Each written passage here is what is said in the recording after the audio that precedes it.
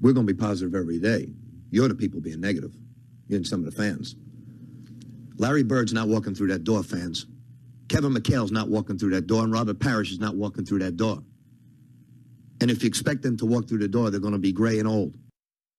And all this negativity that's in this town sucks. And I've been around, and when Jim Rice was booed, I've been around with Yastrzemski booed, and it stinks. It makes the greatest town, greatest city in the world lousy. This is Entitled Town.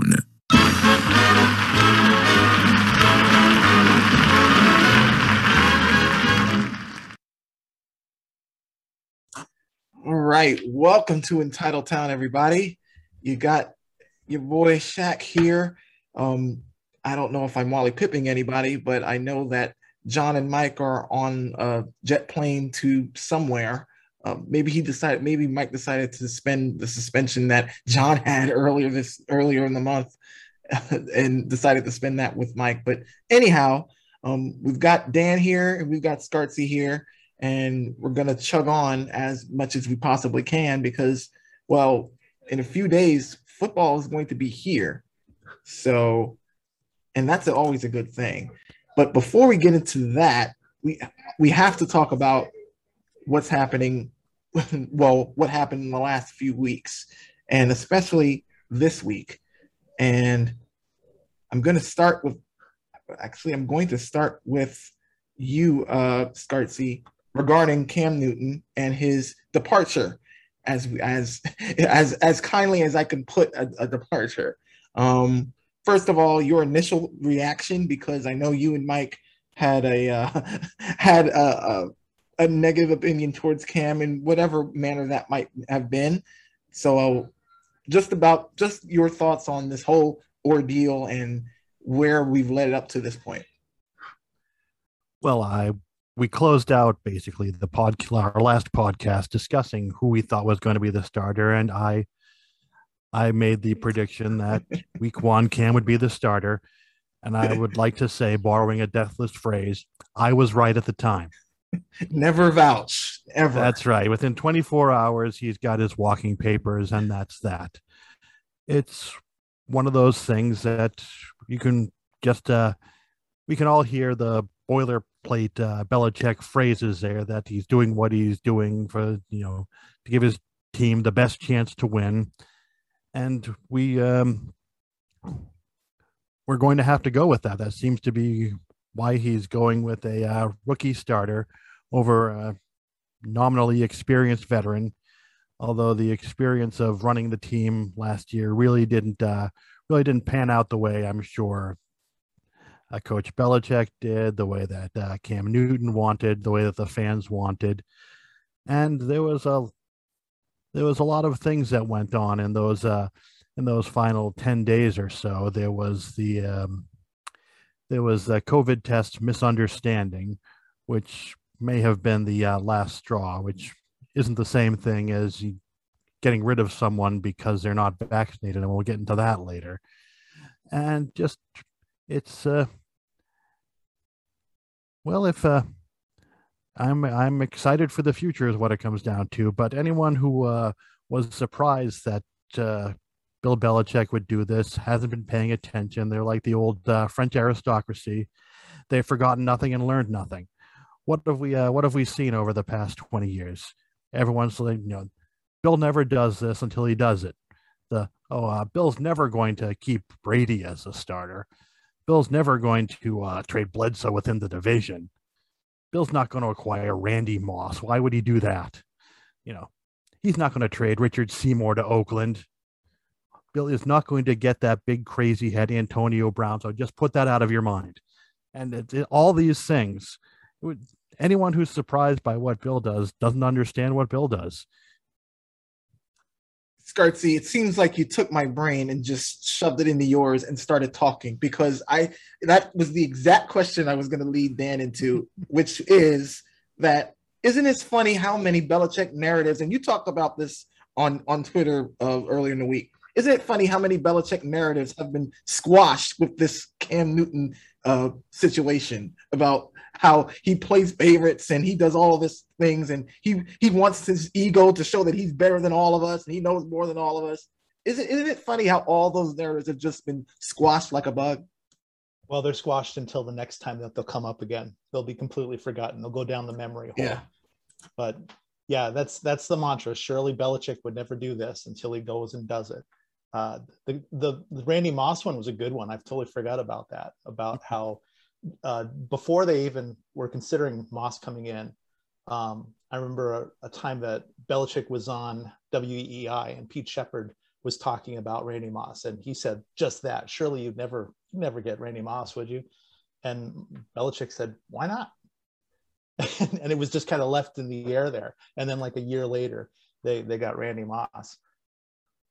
As far as Cam goes, it's tough because he's a guy that you wanted to root for. He seemed like a genuinely good guy, and you were hoping things would come around. But the throwing mechanics never really developed, and it didn't seem like he was mastering the offense this year like you would hope after 1 year. I went back and watched some games from last year, games that the Patriots won towards the end of the year. They like the Chargers blowout or the Cardinals win. And Cam wasn't the reason for those wins. It was other reasons. So, you know, it's sad a little bit to see a guy go, but I'm excited to have a quarterback, rookie warts and all, who's going to get the ball out in time and has some touch and accuracy and seems to have a good understanding already of the offense. Yeah, it was definitely a shock. I'll be honest. When Jim McBride first reported it, it was kind of like a wow, and then it was like a yep. that was my total reaction. It was like it was shock, and then it was yeah. I knew it was going to happen that fast. Maybe not necessarily, but boy. Now we're gonna go into the reactions after the news came out, and I mean, there's always the idiots who are going to come out and want to talk about how much, you know, whether it was Cam or whether it was Bill, you know, the clip that just came out, I guess yesterday, you know, Mittens Doling Volin retweeting that video about Cam looking distressed at Josh McDaniels, whatever that is. I haven't even paid attention to any of that because Cam Newton isn't a Patriot anymore and I could care less. But the reactions were just so over the top, and it was none more. Speaking of Mittens Volin, his reactions regarding Cam were so funny because he had tweeted out something, I think a day before the news came out that he got cut. It was like, wow, Belichick, it's noteworthy. Oh, here's the tweet. Certainly noteworthy that Bill Belichick, who regularly sends players home if they show up in a snowstorm, because he overslept, didn't seem to punish Cam Newton for missing 3 days of practice last week due to a, quote, misunderstanding. I mean, how dumb can you possibly be? Like, does he think Cam was sleeping for 3 days? Does he think like he was a mummy? I don't understand it.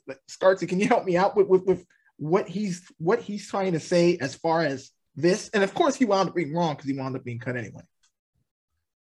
Oh, exactly. The great thing, you know, he's got the memory of a goldfish, which is helpful if you're, you know, a stupid idiot head. A goldfish cracker, or not the real goldfish? Potato. And the goldfish potato crackers, delicious. But any which way, I think he's, you know, going back to, I think the, you know, ill-fated 2009 season with Dalius Thomas and the snowstorm business, where he couldn't get to the practice field because I don't know, the roads were impassable or some such thing. I think that was Brandon Spikes, if I'm not mistaken. But yeah. There's a couple folks who have wound up, you know, temporarily or permanently in the doghouse for not being able to follow team rules. And yeah, like I alluded to earlier, I wouldn't be surprised if that was the last straw with Belichick.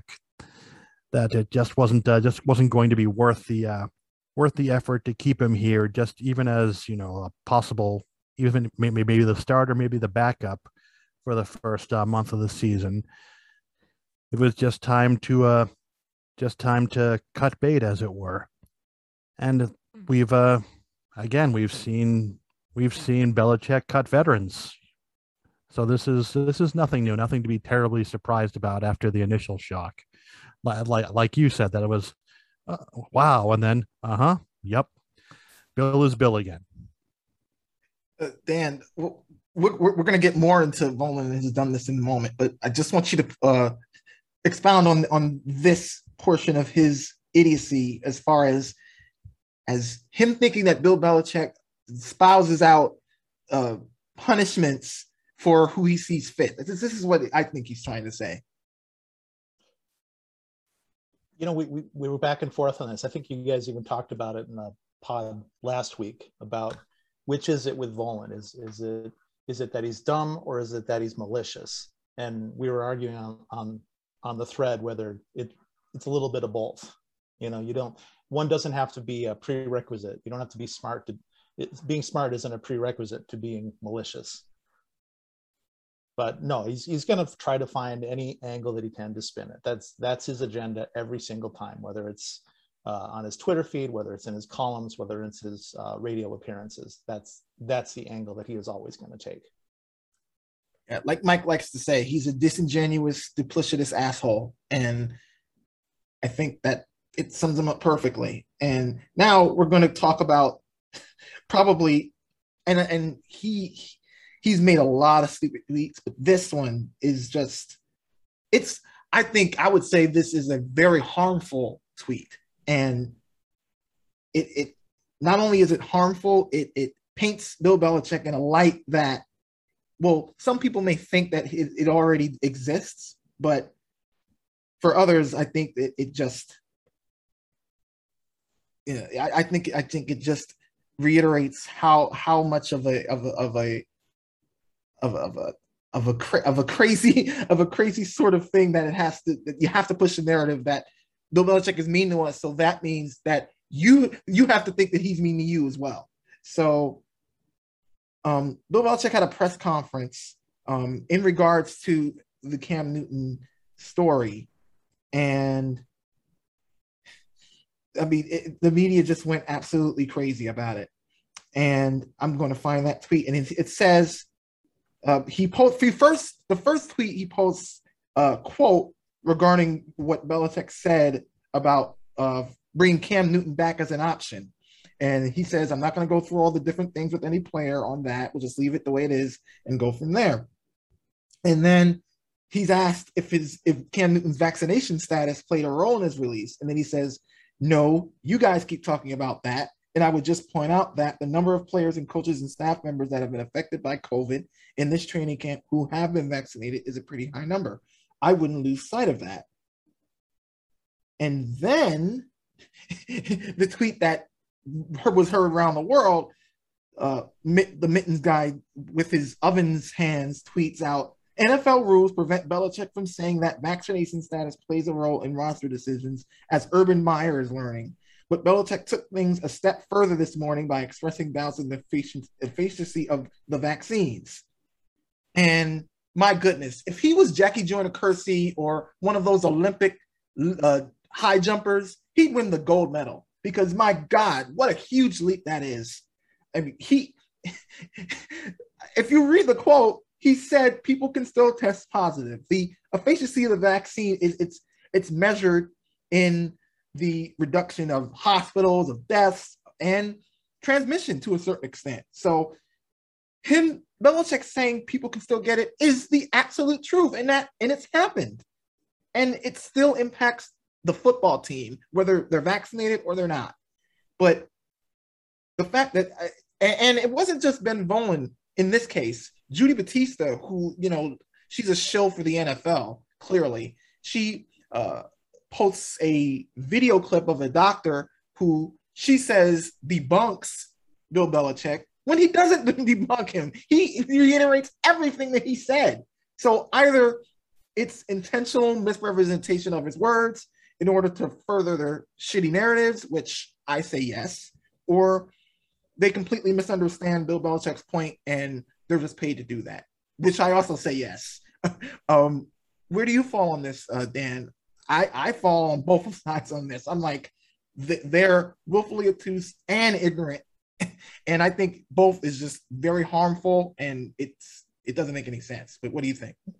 No, absolutely, I agree. I mean, Mittens came out and straight up lied, and then that became the narrative that people took. Volan's interpretation of what Belichick said rather than what Belichick actually said. And then when the Patriots came back out and had a clarification, not that they really needed it, but when they had a clarification, he doubled down again just today, still kept going with it. And you also had Greg Bedard, who said, literally, he said Belichick basically flat out lied about the effectiveness of the vaccine and how it relates to NFL locker rooms. And that wasn't the case. Belichick never questioned the efficacy of the vaccines. There was one thing with what Belichick said that I'll give the media a little bit of a pass on, because at the tail end of his first statement, he said, your implication that vaccination solves every problem, I would say that has not been substantiated. And you could argue, okay, that's a straw man from Belichick, that nobody's actually said, nobody in the media has said, oh, the vaccine solves every problem.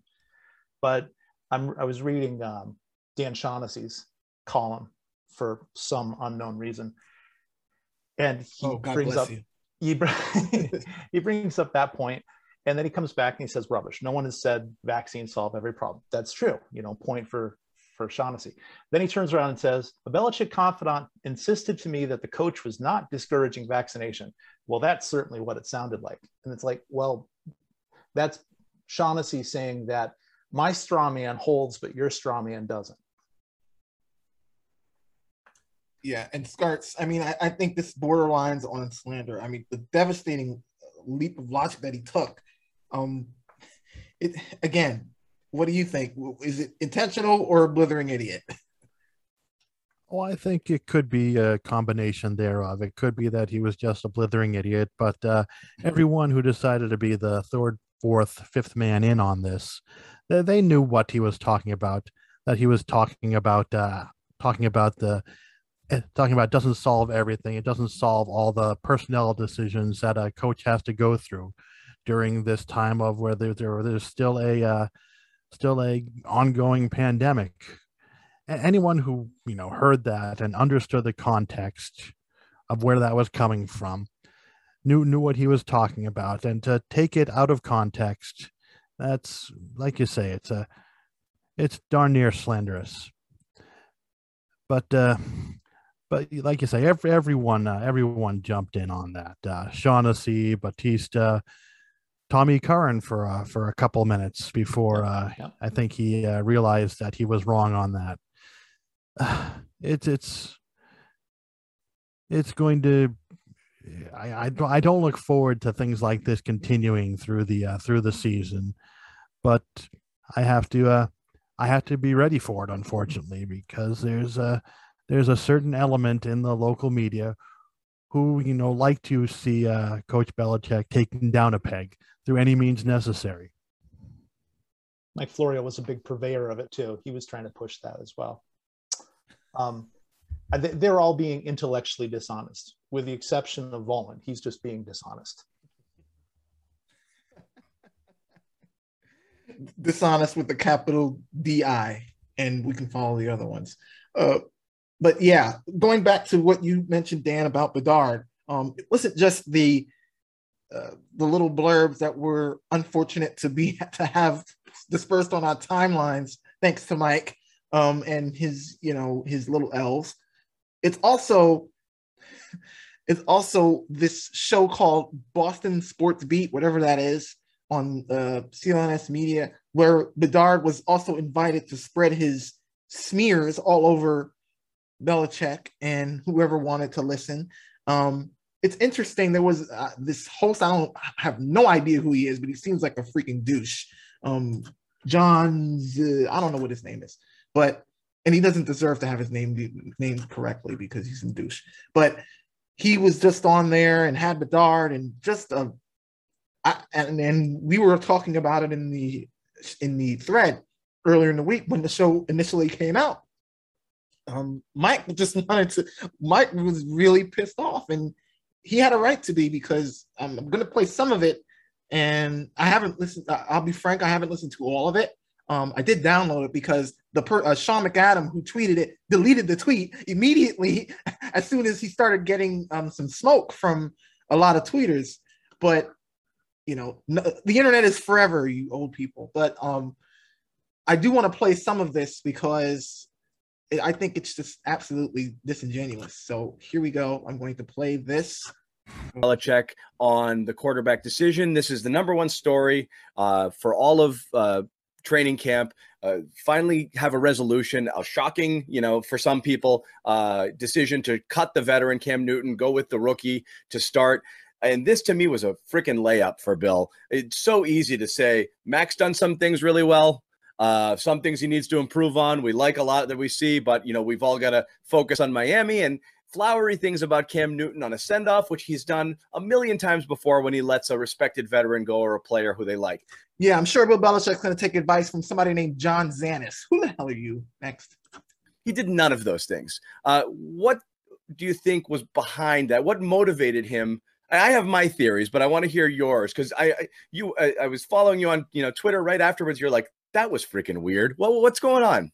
Yeah, I mean, it's a great question, John. I mean, I asked people in the building, and they're like, "Who the hell knows? It's Bill."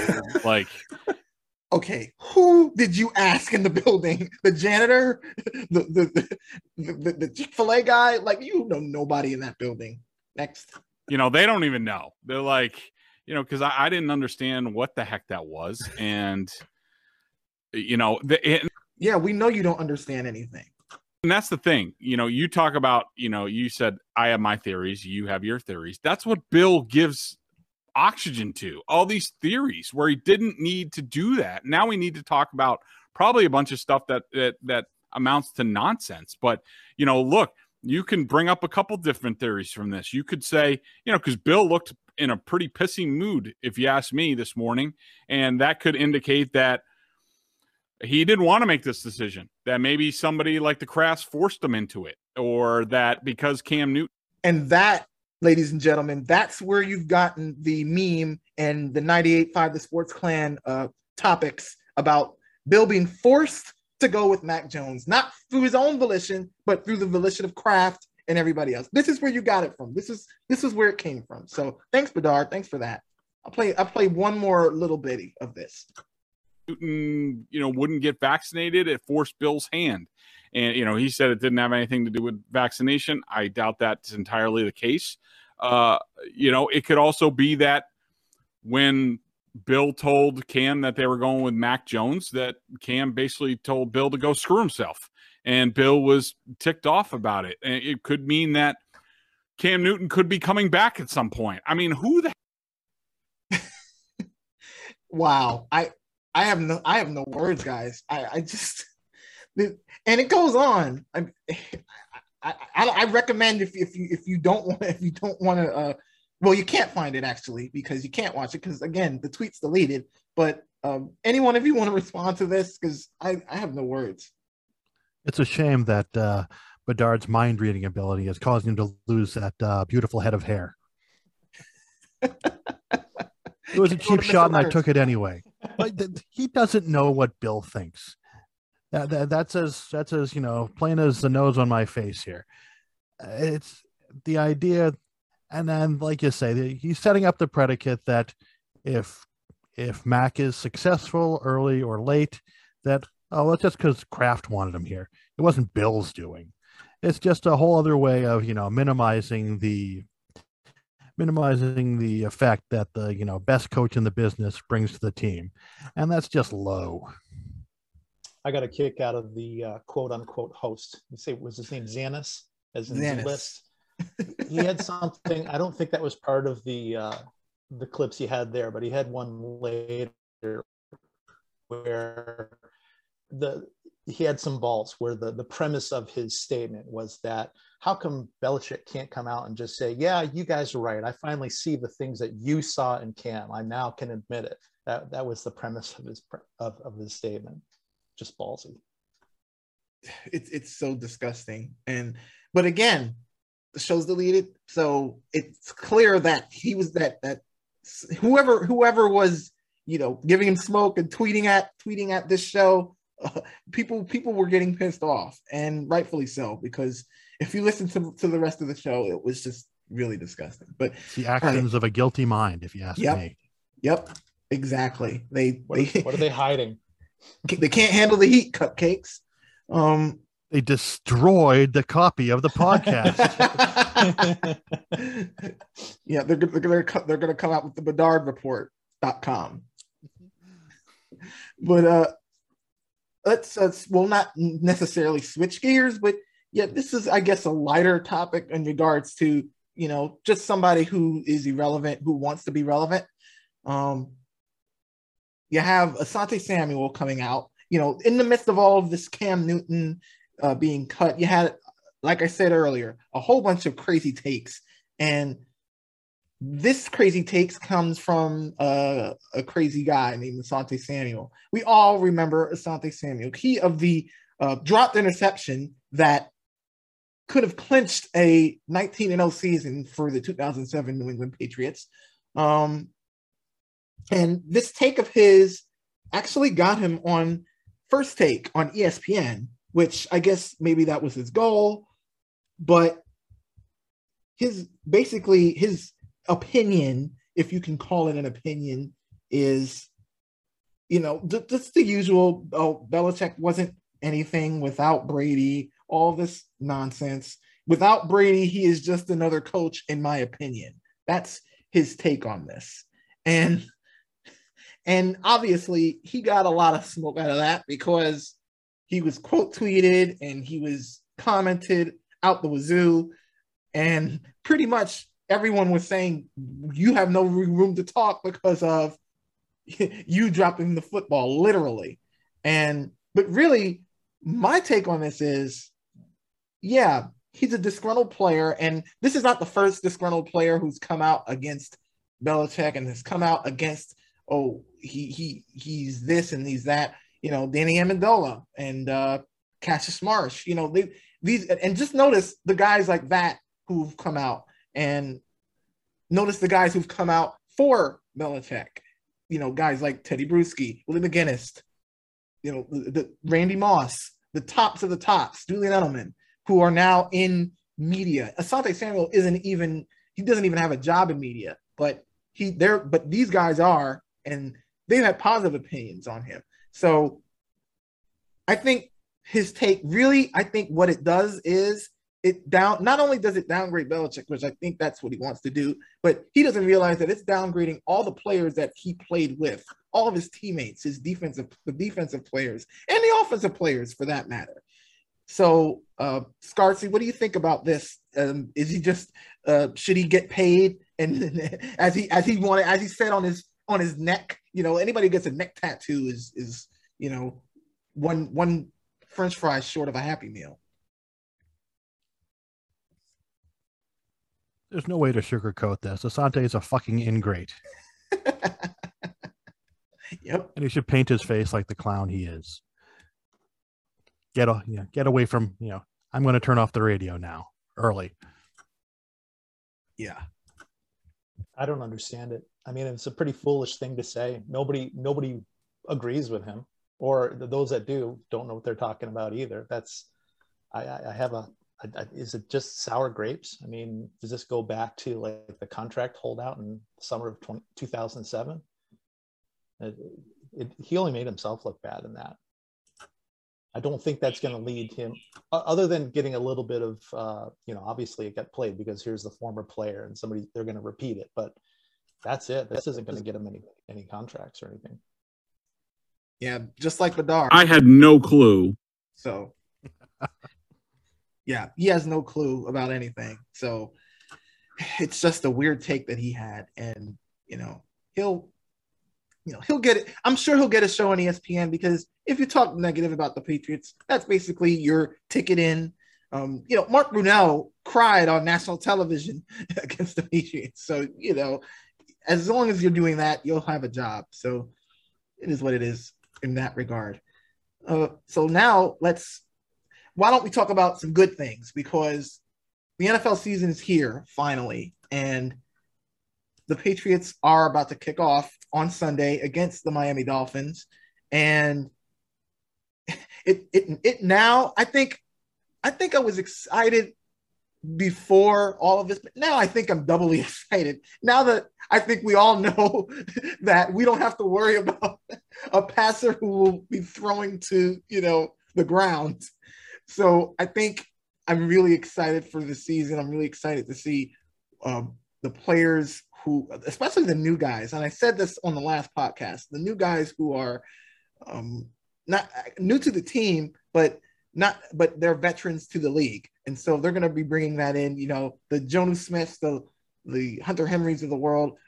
They just came out with a tweet that said, like, they're pushing each other to, working out and calling themselves alpha dogs. It's that type of camaraderie that's building as the season progresses. So, Dan, I want to know what your thoughts on not just, the Miami game in particular, but also the season, and how you think the team is going to progress as the season goes on.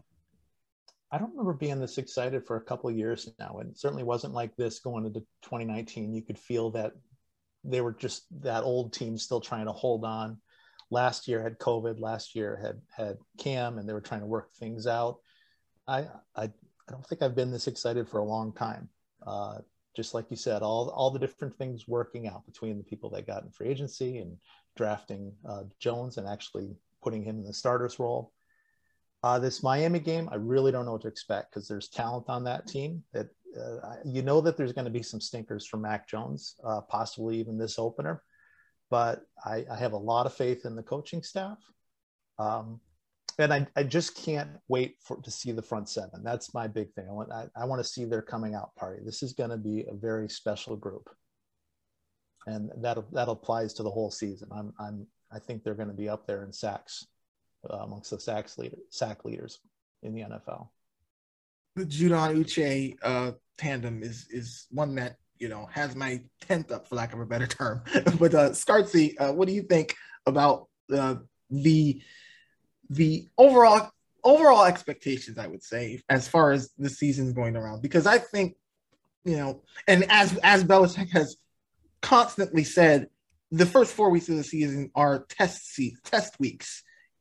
Just to get the kinks out, just to see what's going on. So I'm not saying to expect a lot, but what do you think about what the future holds and the present? The present and the future, it's Timbuk 3 here. The future's so bright, we got to wear shades. It's the defense is going to be something admirable, something amazing to watch, I think. There's a real good chance that this offense can click. We haven't seen all the players out there at the same time, basically. So it's like Dan said, it could be any number of there's a lot to be optimistic about, a lot to be excited about. This is the most excited we've been in a bunch of years, and that's a good thing. It's a great thing. And I'm, again, I'll be honest. If it was Cam Newton, I'd have that, feeling in the pit of my stomach that, oh, this isn't going to go well. And I didn't want to feel that feeling, but I just couldn't help it. Especially, and I'm trying to imagine myself on that Sunday, and I know I would feel that feeling. And I feel bad that I would feel that way, but I guess I can't now. So it was like going to work at a job you hate every Sunday for several weeks last year. And I don't think anyone can blame, Patriots fans for, not wanting to live through that for the first 2 months of the season this season. And one more thing about this offense. I'm on the running backs train, and Damian Harris and Ramondre Stevenson, JJ Taylor, the three-headed Medusa monster. I'm really excited for that. And in tandem with this offensive line, that's also been rejuvenated with David Andrews back and Michael Onwenu and Trent Brown. I'm really excited for. You can hear it in my voice. Sunday is going to be a great day. And so with that, I think we can go to an email. And if those of you who are regulars to Entitled Town, I think you can expect the name I'm about to say right now. Our friend Vinny Jace, he always emails us, and we appreciate it. He wants to know about a book recommendation regarding the Patriots and Bill Belichick.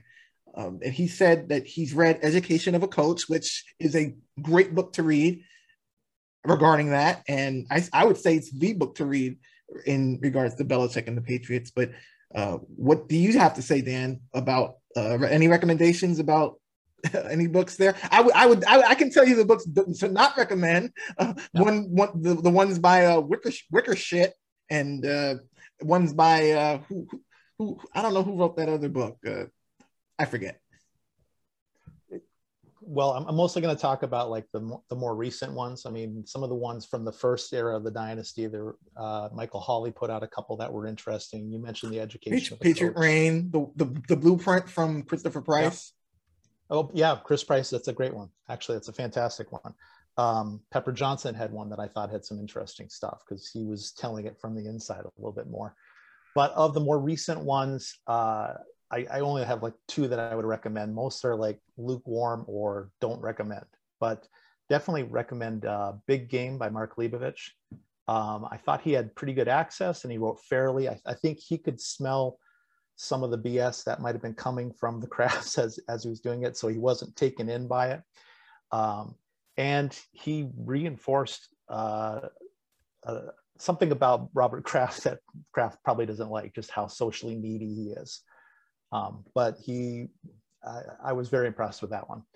A lukewarm recommend would be The Dynasty by Jeff Benedict. The problem with this one is just how much of a Kraft hagiography it is.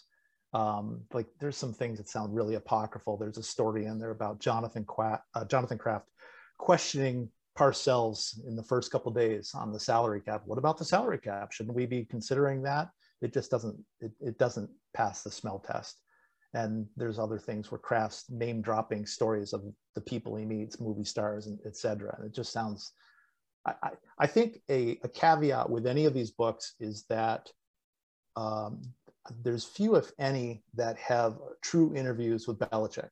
So from the vantage point, you're always either getting a vantage point, mostly from the Krafts, or in some cases from Brady. The Dynasty had some Brady stuff. One I don't recommend is 12, the inside story of Tom Brady's fight for redemption. That was one that was like a rush job to try to get something out about Deflategate.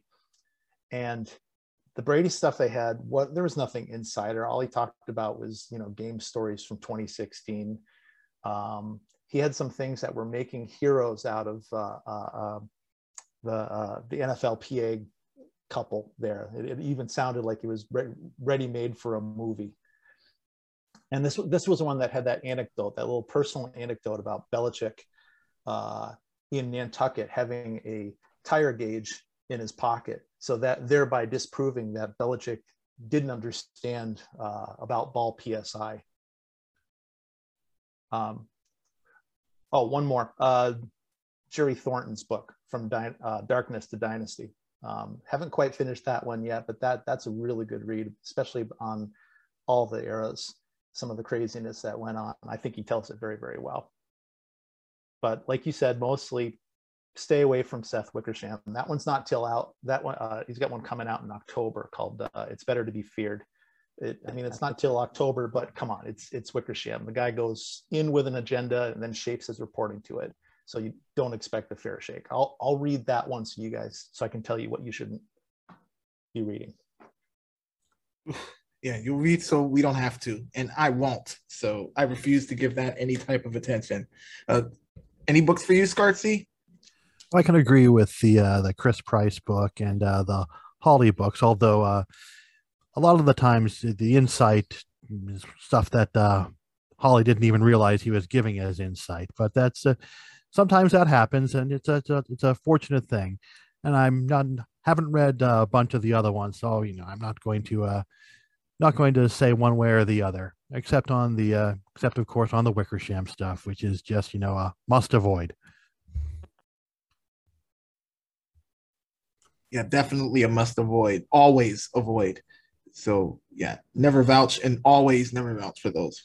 So yeah, I think that's a podcast. But before we go, we'd be remiss if we did not talk about the unfortunate passing of the Chief, David Patton, number 86 in your programs, but number 1 in our hearts, especially from the original Dynasty 1.0. It was a really shocking death, motorcycle accident. Those are just really, really, really sad the way that happened. But before we go, I want to know you guys' favorite memories on David Patton, because he certainly had a few of them, and I'm going to play a little clip before we go. But before that, I want to know from you, Dan, what's your David Patton memory? You know, the fun of that 2001 team and some of the early Dynasty teams was how it was winning with parts that people all deemed expendable. There was a quote just before the 2001 season from the late Joel Bushbaum, where he labeled the Patriots the team that's most set up for failure for the next 5 years. And I remember how fans going in, they thought that team could only win with Bledsoe and Terry Glenn, and once one and then the other one were no longer factors that year. Many were given up on the season, but they kept winning with the likes of David Patton and Troy Brown and Antoine Smith, and of course, Tom Brady. And it was only after the fact that people realized that those guys were the Belichick type players, not Bledsoe and Glenn. David Patton was a testament to what can be accomplished with hard work and a sterling attitude.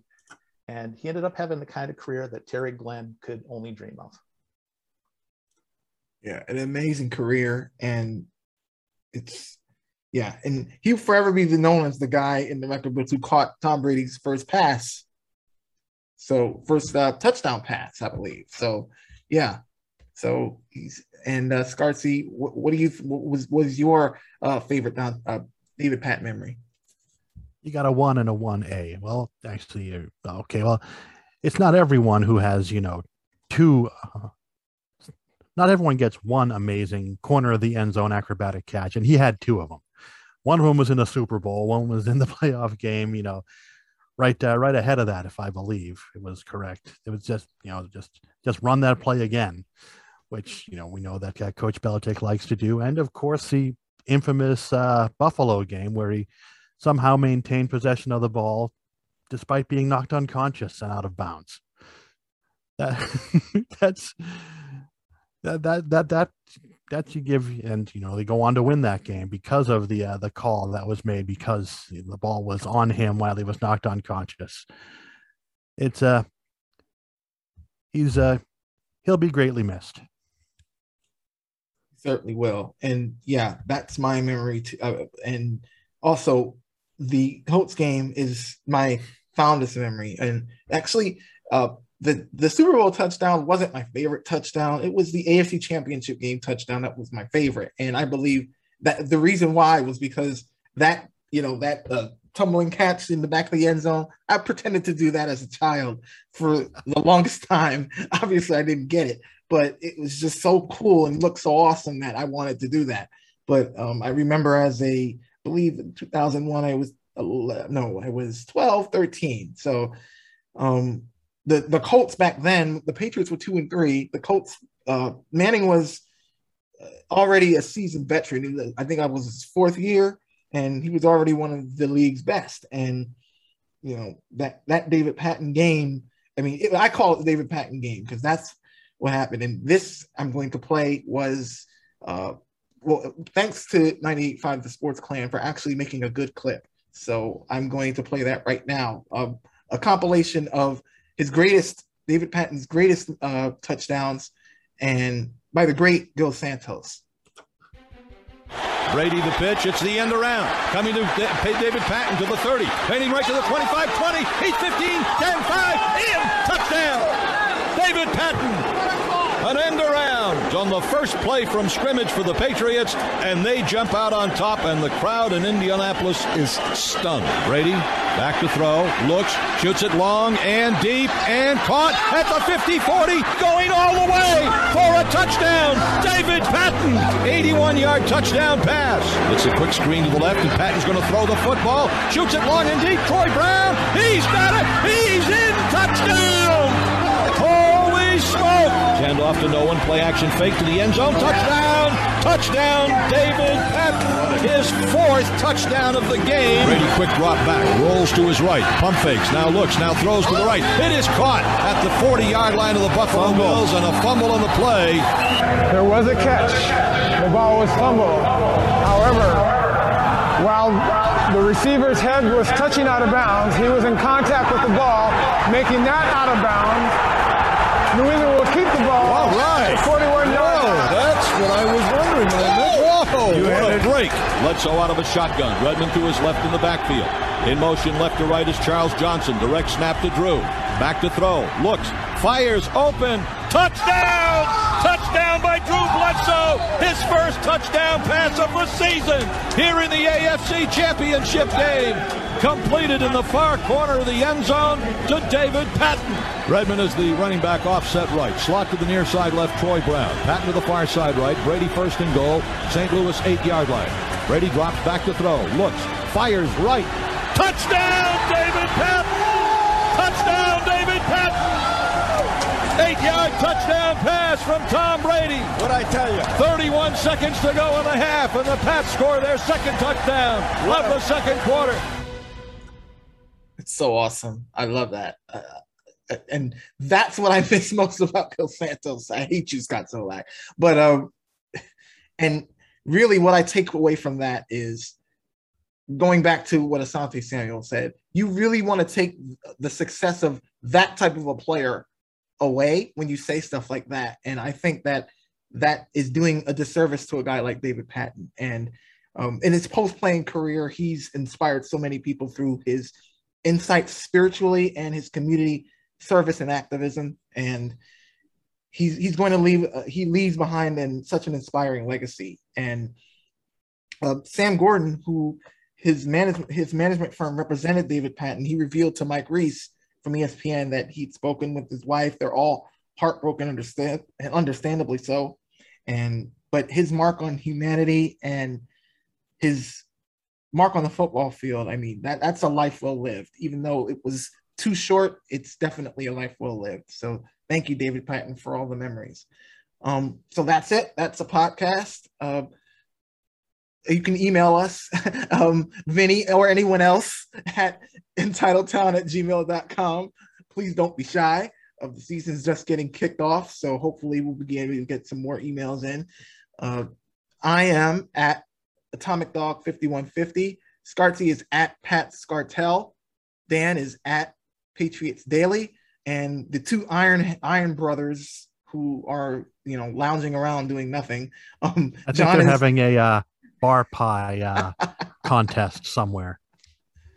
Yeah, probably smothering the pie on themselves. It is what it is on that regard. But John is at that John Irons, and of course Mike is at Ironhead. What is that? Yeah, he's at Ironhead somewhere. If you're not following him, you should. So yeah, guys, I think that's it, right? 334. 334. Yeah, maybe you should change it to Ironhead. The other one's dead. So until then, thanks for listening. And as always, you better just turn off your radios. And we're going to stay positive all the way through. And if you think I'm going to succumb to negativity, you're wrong. You got the wrong guy leading this basketball team.